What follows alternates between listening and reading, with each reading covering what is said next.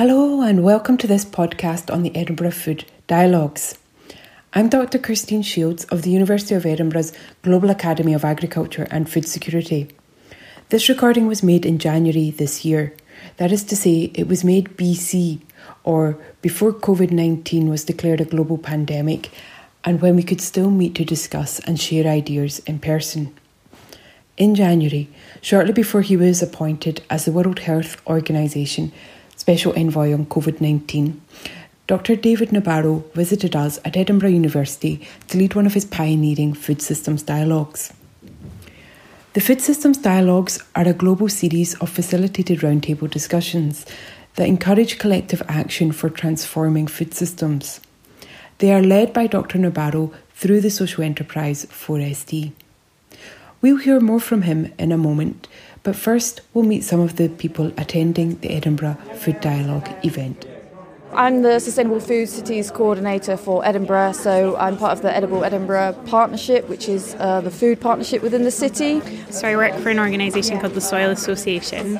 We're an organic food and farming charity. I'm with the Dignity and Practice team. I'm also doing public sociology at Queen Margaret University. That's why I'm here. I'm working with an organisation called Nourish Now. And we've come here to learn really about how David has organised this and what we can take away from that. It sounds like it will be a really interesting event, and I'm excited to hear the different perspectives in the room. In 2015, around the time that the Sustainable Development Agenda was agreed by heads of government and signed off on in New York, the United Nations set up a small group of people who would ask the really tough question: if we are going to have sustainable futures, what does this mean for food systems? And even asking the question in that way was pretty extraordinary, because it was the beginning of a shift in the dialogue about food to actually seeing it as an outcome of interconnected systems rather than simply a linear process of production through to consumption. That was necessary because of a growing understanding that food systems are immensely powerful in terms of ensuring health and nutrition and well-being and reducing hunger. But if they are not carefully managed, they can cause considerable damage to all sorts of different aspects of life that are important for the future. So this group that were brought together, they were called the Milano Group because it was set up in Milan in October 2015, said quite simply there are four basic purposes of a food system nowadays. The first is to enable all people to be well nourished and healthy. The second is that they've got to be able to protect and regenerate ecosystems. That is obviously aquifers that contain water, or it's got to be forest land that is absolutely essential for sequestering carbon dioxide. But if food systems are damaging ecosystems, then it's not a good thing. And then the third area is that it's important that food systems support resilient livelihoods for producers and processors. And you probably know that in the world at the moment, around 2.5 billion people actually exist and have their living and livelihoods linked to food and food production and processing. So that's quite a large chunk of the world's population. And the fourth thing is that, unfortunately, food systems and agriculture contribute to between 25 and 33% of greenhouse gas emissions. And so it's quite important when thinking about food to imagine a future situation where food systems are not contributing to global warming, at least not to the extent they are. So this means that there are four areas in which food systems need to be evolving, and certainly this needs to be in the minds of policymakers who are thinking about the future of food. It can't be pick and choose. They all four matter. The nutrition part, the environment part, the livelihoods part, and the climate part all matter. And there are many choices and trade-offs that have to be made in managing to get towards these outcomes. and they have to be dealt with locally. It's no good doing food out of Rome or out of London or out of New York or out of Santiago or wherever else we've got some big hub of people who come together and think, because actually food is a local issue. You've got an issue, an area of focus assigned to your table, and it's there written in big writing. And the question that you're asked to discuss is what would make the biggest impact in Scotland, and I want to be specific, this is Scotland, within 3 years. So it's things to be done within the next 3 years that will make the biggest impact to reach the steady state or desired state that's on the sheet of paper on your table. And there are 5 table issues. One refers to the situation where no child in Scotland, I want to stick with Scotland today, suffers from undernutrition, micronutrient deficiency or holiday hunger as a result of food insecurity. And Bill Gray of NHS Health Scotland has agreed to be the facilitator. That's table 1 on my left here. Where's table 2? There we are. Steph Smith is the facilitator, and this is about farmers and food producers in Scotland able to make a living from producing sustainable, nutritious and affordable food.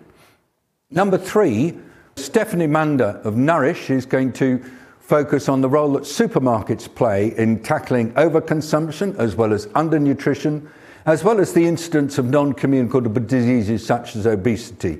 Number 4, Helen is there, has got a more of an Edinburgh focus. Edinburgh reduces her carbon footprint from food consumption as a city. And number 5 is over there. Madeline is kindly facilitating food sector workers in Edinburgh, Scotland and the UK have decent work and can afford an adequate standard of living. These table subjects have been developed in discussion with the Global Academy of Agriculture and Food Security. That's how we do it. It's always jointly done between us and them. The facilitators get it right. They'll check you in and they'll check you out at the end. They like disagreement. We don't try to paper over it. At this stage, I don't usually ask for questions because obviously you've got many questions, but the whole purpose here is to let go. It's not me, it's you. So I'm going to stop. Facilitators, please take over, and I'll come back and talk to you again when we are near the end, and I'll ask you how you're getting on. Thank you. Feel free to make a lot of noise. If it's too much, then you can all go somewhere else to sit if you need to. So what are the barriers? The barriers are the barriers that all poor workers suffer. These dialogues are always a 3-part process. In the second part, participants discuss one of these key issues in depth and explore barriers to change and possible interventions. We start from the recognition that if you have a different professional or sectoral perspective on food, that will colour the views you have about how to transform food systems so that they are good for people and the planet. And put that out provocatively. It will help to re-establish the role of supermarkets as being more focused on the kind of the environmental side of the discussion as well. The key idea here is to bring stakeholders from diverse parts of the food system together around a table to share perspectives and to cooperate on finding ways to improve the food system. Does that feel like the right kind of sense of what people are getting from this? What we want to try to break through is the inevitable differences of opinion that take place between different individuals and groups. That always gets farmers nervous. We're used to more sausages rather than less sausages on our plate, but it raises an interesting question: how do you engineer that? And so it's to enable people to find, between their differences, they can find more common purpose. The average income of farmer in the UK, 70% of that is from the subsidies. We're at a critical time in addressing that because we're obviously now about to leave the EU. You can create safe spaces where people with very different points of view can experiment to find out whether they might be able to shift their thinking and their positions. Hearing the farmers talk about some of the challenges they face influences those who are involved in advocacy, or hearing the health people make the point about the damage being done by non-nutritious food. then helps the producers and the retailers to change. How does everyone feel about that? Is it all right to focus just on that one for now? We should also look at how to create a uniform standard in the whole of the sector as well. And yet there are some authorities, like I think South Ayrshire's one. The most famous globally is Copenhagen, where now I think 90% of their food is organic. They've managed to do it over the years without increasing costs, by, as you said, very carefully balancing menus. Sometimes we get other influences. We've had dialogues where people who are living in food poverty explain just how extraordinarily difficult it is and encourage us not to use thinking of the affluent when we're contemplating system change. Coming from a sort of poverty area, richer area schools do enforce that better. If you're a kid living in poverty and you actually like going to the chip shop for chips, why should you exclude that child from doing that? So there's something about, I agree you need to change behaviour and that it's not healthy for them to do it every day, but I don't think banning things is the right way to do it. The evidence in the past has been that a lot of young people, especially secondary school, it's the getting away from school that's the bigger pool rather than how good the career is that they go for. This kind of work often is hard to demonstrate in a true scientific way that it's making a difference, but I've seen enough evidence of shift because it's taking off like a movement around the world. This model has application in any area where there's a complex issue which requires multiple actors with different perspectives to align, work in synergy for shifting systems. Could be water, could be the future of employment, could be to do with peacekeeping. And in fact, I find that there are some people who use this approach in dealing with really tricky issues. It's the opposite of one individual or one research group or one discipline trying to get everybody else to come along with their way of thinking, their perspective, and acknowledging that there are multiple perspectives that are valid. And once you get that, you never turn back. I might take a wee minute to try and get that all down into my form because I think we'll have to report back. But if anyone's got any final thoughts. In the third and final part of the dialogue, the groups come back together to share their thoughts and conclusions with the rest of the room. So, ladies and gentlemen, it's always hard when this work is happening to stop the conversation. So what I tried to do is to just gently introduce the fact that we're shifting gear now. What I'll do is I'll go around the facilitators and I will ask them whether they're ready and we will start the report back. Now, Holly, you've got the floor. So we were tackling question 1 on our table. So a lot of our conversations just started with listening to the people involved and making sure that local voices are being heard and that any initiatives are really community driven. But as the conversation moved on a little bit more, we were thinking more as well, that's all very well, but as if there's not systems in place on a national level, social security systems, for example, then those two needs to work together. So top down and bottom up. Yes. We will know we have succeeded when we have better informed practices and policies and that more people within the communities that are working with people are recognising poverty and the markers for that, and that people are able to access initiatives and services and support. And also we talked a little bit about stigma attached to some of the terms, especially with regards to holiday hunger and other terms that those families living in those scenarios have, maybe Ben pointed out, maybe third generation living in that environment. So those words don't mean anything to them. They can be quite stigmatising, which I thought was interesting. And how can we promote collaboration, just going back to ensure that all the players in the game are kind of talking to each other, so it's children's parents, all services, schools, police, and empowering everyone to be able to, if, say, for instance, it was a school, to be able to poverty-proof those facilities and establishments to ensure, minimise it. And how could our organisations support this? So we all work for quite different organisations, but we could all kind of agree that it's empowering people to campaign for what they want and what they need, and ensure with academic facilities, it's about making sure that you're funding the right projects and the right things and targeting that in the right way.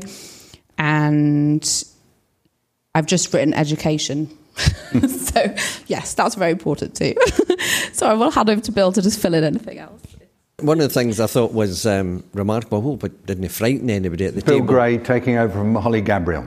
But there was very little disagreement, I have to say. We had looking around to make sure, we did have an awful lot of consistency and consensus in the discussion. And I think the key thing was, as Holly said, is in taking a systems approach, we have to recognise that the community themselves, whether that's children, their parents, their families, or the workers they work with, whatever, are very much part of that system and have to be a valued and resourced part of that system. There's a major national recognition of the importance for whole system approaches. Yeah. But after a century of not working in that manner, it's not going to happen overnight. It's a big cultural shift for many of our national organisations. So please, thank you very much indeed, Bill. Thank you also to Holly. Thank you for the table. If we could just hold on to this challenge of what it does take to overcome a century of sort of stovepiped and siloed working and moving towards more of a systems approach. It applies not just in the reduction of undernutrition. I'd love to come back to that as we move towards the end. Now, Steph Smith from the Global Academy, one of our sponsors, is going to report back. If you'd like to come and stand at the front so that everybody can see you, that would be great. And we're talking about question 2. So I would just firstly say I've got a huge respect for the knowledge and expertise at my table. So not sure I'm best qualified to represent this, but I'll give it a go. We recommend that the Scottish Government should agree a definition of sustainably produced food, which includes other services such as soil regeneration and other ecosystem services. This should then guide policy decisions on allocation of subsidies and public procurement. Ideally, this is a public sector leading the way, which would then normalise sustainably nutritious and affordable food. More young people in agriculture, metrics like improved soil quality, pollinators, health benefits of eating according to the guide. And we would try and promote collaboration by trying to improve our understanding. So at our table we had both producers and consumers. So with producers being informed as to how to sustainably produce food and consumers being informed as to what they're buying. We've also got to be inclusive. We were missing retailers at our table, and it would be interesting to see what role they would have in it. Was it a kind of consensual discussion, or were they sharp edges? I think it was discussed very diplomatically. There were different opinions, but valid because they came from the backgrounds people have come from, the jobs that they do. But please, somebody else. Well, I'm going to shift one stage further. Are we going to get in Scotland the right signals at either end to move in the direction of farmers being able to make a living from sustainably produced food? Is this feasible? It's feasible, but I don't think the political will is there at the moment to really make the kind of changes, either in the interests of farmers or, in terms of nutritional quality for consumers. I think there is a reluctance in the Scottish Government to recognise that far-reaching change is needed. We have a huge opportunity ahead of us here in Scotland. We have the Good Food Nation Bill, which has been promised by Scottish Government. And there's an opportunity to do some of that systems thinking, as you mentioned, take an integrated approach to policy making, environmental policy, agricultural policy and health policy. I think civil servants are really struggling with that agenda, but there is an opportunity with that bill to try and overcome that. So, brilliant. Okay, so here we come to, where's 3? Thank you. Table 3 is Stephanie. So table 3, we're tackling the question of supermarkets playing their part in tackling overconsumption, undernutrition and the incidence of NCDs such as obesity. They recommended removing incentives to buy too much or buy unhealthy food was important. Things such as price promotions, the laying out of the supermarkets as well as advertising. And they felt the responsibility sits with Scottish Government to deliver this, as well as supermarkets themselves hold responsibility, and to some degree consumers as well. I would say that our table had different points of view coming into the discussion. With regards to actions, I think everybody felt that regulation played a very important part of this discussion, but also voluntary measures to some degree. With regards to why would this be valuable, it would be very valuable because it would help to reestablish the role of supermarkets and make sure that they're more focused on the environmental and the social justice aspects as well. We know we've succeeded when dietary guidelines also apply to businesses. That was some suggestion around the table, but it was also important that some people within the table thought that there was questions as to what this would practically look like. They also thought that we would know what a measure of success would be with regards to the measuring of incidences of diabetes and cancer, and general metrics around the amount of fruit and vegetable that was sold, although it was important to note that just because fruit and vegetables were sold doesn't necessarily mean that they were consumed. Yeah. How could we promote collaboration? It was suggested that we create a safer space for retailers to share their data. At the moment, they're quite fearful around things like competition law, and generally speaking, publishing data as a whole to make sure that more of this information was visible and transparent, to allow for best practice sharing and joining up of standards as a whole. What could my organisation do to support this? There was conversations around the university playing a role of research, making sure that research was quite broad-based and to ensure that it was not just narrowly focused purely on nutrition, but also looking at aspects such as behaviour. Are you optimistic that in 3 years' time there will be the kind of shifts that you're writing about there? A lot of this is happening already. Yeah. Consultations underway, progress on legislation in these very areas. Thank you. I think some of the supermarkets and the producers and processors who supply them are seeing it as better business to be more public health aware, environmentally aware and socially just aware. So I think there is movement, and we're beginning to see how much change can happen when they want to do things around packaging, for example, or when they want to do things, or when they believe that the broader pressure is around tackling something. So I think there is, but we do have to open our minds. We do have to open our rooms and our spaces and our project consortiums to them and show a safer, more collaborative space where we aren't putting the blame and responsibility on them, though getting them to understand what their purpose and what their role is. Pete talked about this on the table, what their role is in delivering and nourishing the local, regional, national and global population. How interesting. So this combination of governance, consumer pressure, market mechanisms, it's kind of coming up as a sort of weaving process that is so important. And I want to keep this as part of our emerging theme. This is not one or other pathway, it's multi-pathways. Table 4 was coming to it was a tough question, Helen. It was, yeah. Do you want to? Okay, thank you very much. Heather, would you like to introduce the question? So we were looking at how Edinburgh could reduce its carbon footprint from food consumption. I'm Heather Tully and I am from Queen Margaret's University / Scottish Government.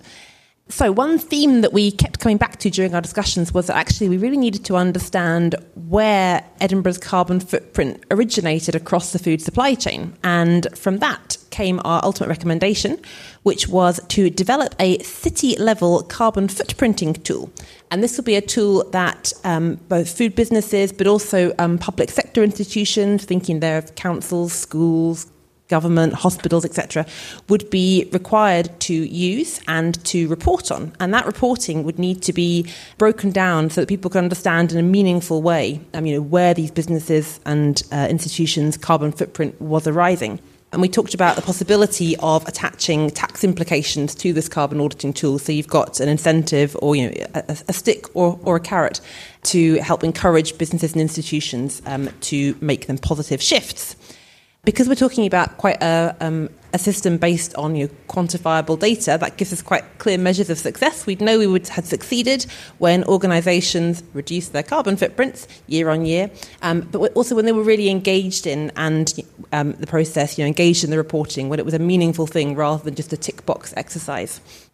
We talked about promoting collaboration in a range of different ways, having champions from across sectors. Also potentially at a citizens level. One idea was a citizens assembly to be involved in that process. We talked about how it might be a disproportionate burden on small businesses to engage in that that audit and that reporting, and so they could potentially either be partnered up with larger businesses or have a sort of a carbon cooperative, a sort of wider forum to help them make those changes. We also talked about the fact there are existing business associations across Edinburgh that could tap into this and help form some of the structure to underpin this. Thank you very much indeed. Thanks, all of you. And let's come to table 5. Very keen to know whether or not, Madeleine, you're going to be able to capture this one. It was a tricky one. And if you'd like to just remind us what the question was and report back, that'd be great. Yep, so I'm Madeleine. I work at the University of Edinburgh, and we were discussing how food sector workers in Edinburgh, Scotland and the UK can have decent work and afford an adequate standard of living.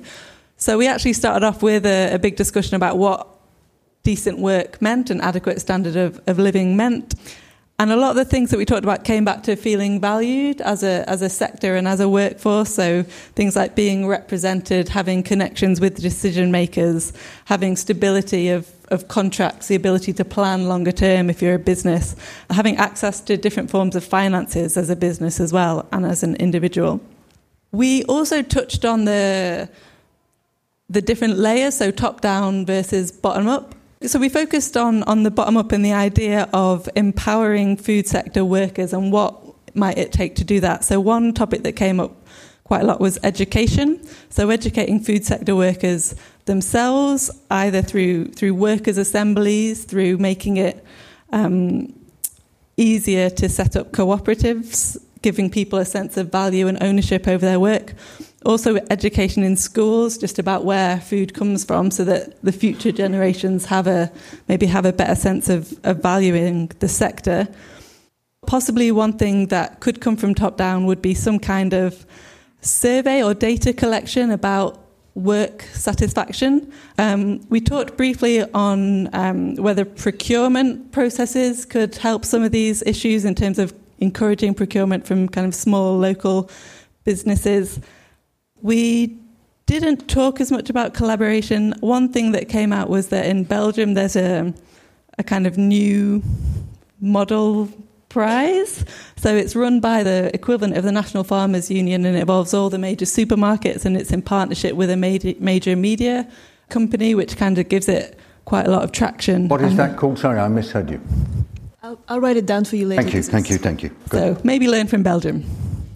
Good. Thank you. So this shows you that out of this kind of conversation, enormously useful suggestions that are potentially implementable and relevant for decision makers emerge. Why do they emerge? One, because you are all committed and engaged people. And that's why I want to really say to you that the secret of the dialogues is being ready to let go and accept that you have, in a room full of now 45 people, there is so much strength and capacity, and it's that we want to let come out. This way of working at different levels simultaneously is such an important part of systems change, and I just want to encourage you to continue doing that, even though it's full of ambiguities, sometimes really disturbing contrasts, and can be quite tiring and troublesome. But let's keep that top-down, bottom-up, or individual structural dyad in our minds. That is key. Lastly, we're here in university. What are universities doing? They're doing research to serve society. Many of you have talked about the importance of data, the development of metrics, the importance of definitions, the need for definitions that can be understood and accepted by others to be tested, and then the importance of chronicling what happens through change. This is an agenda for academe, but academe 2020 plus. And I'm so excited that we have several universities represented here, not just one or two. And I hope that in this process, this can lead to an engagement of universities in systems change for Scotland, and then that Scotland can be a real exemplar for not just the United Kingdom of Great Britain and Northern Ireland, but for Europe and for the world. I want to come back and I want to see this happening, and I want to encourage you all to keep it going. Thank you all for doing this. We love you to organise your own dialogues. More and more people are doing it. We have something called Dialogues in a Box that we can offer you. And then you can feed into our syntheses and help us make them right. And with that, we say thank you.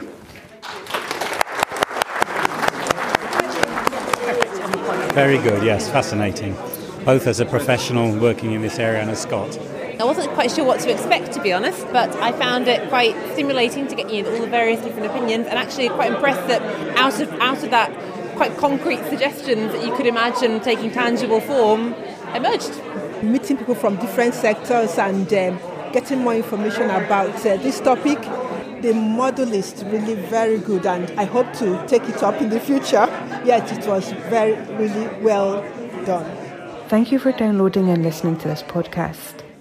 If you would like to hold a food systems dialogue in your locality, you can find out more about doing that via the web link foodsystemsdialogues.org. You can also follow the updates of the Food Systems Dialogues on Twitter. The handle is @fooddialogues. If you would like to get in touch with myself, I'm on Twitter @Dr. Kirstine. Thank you and all the best.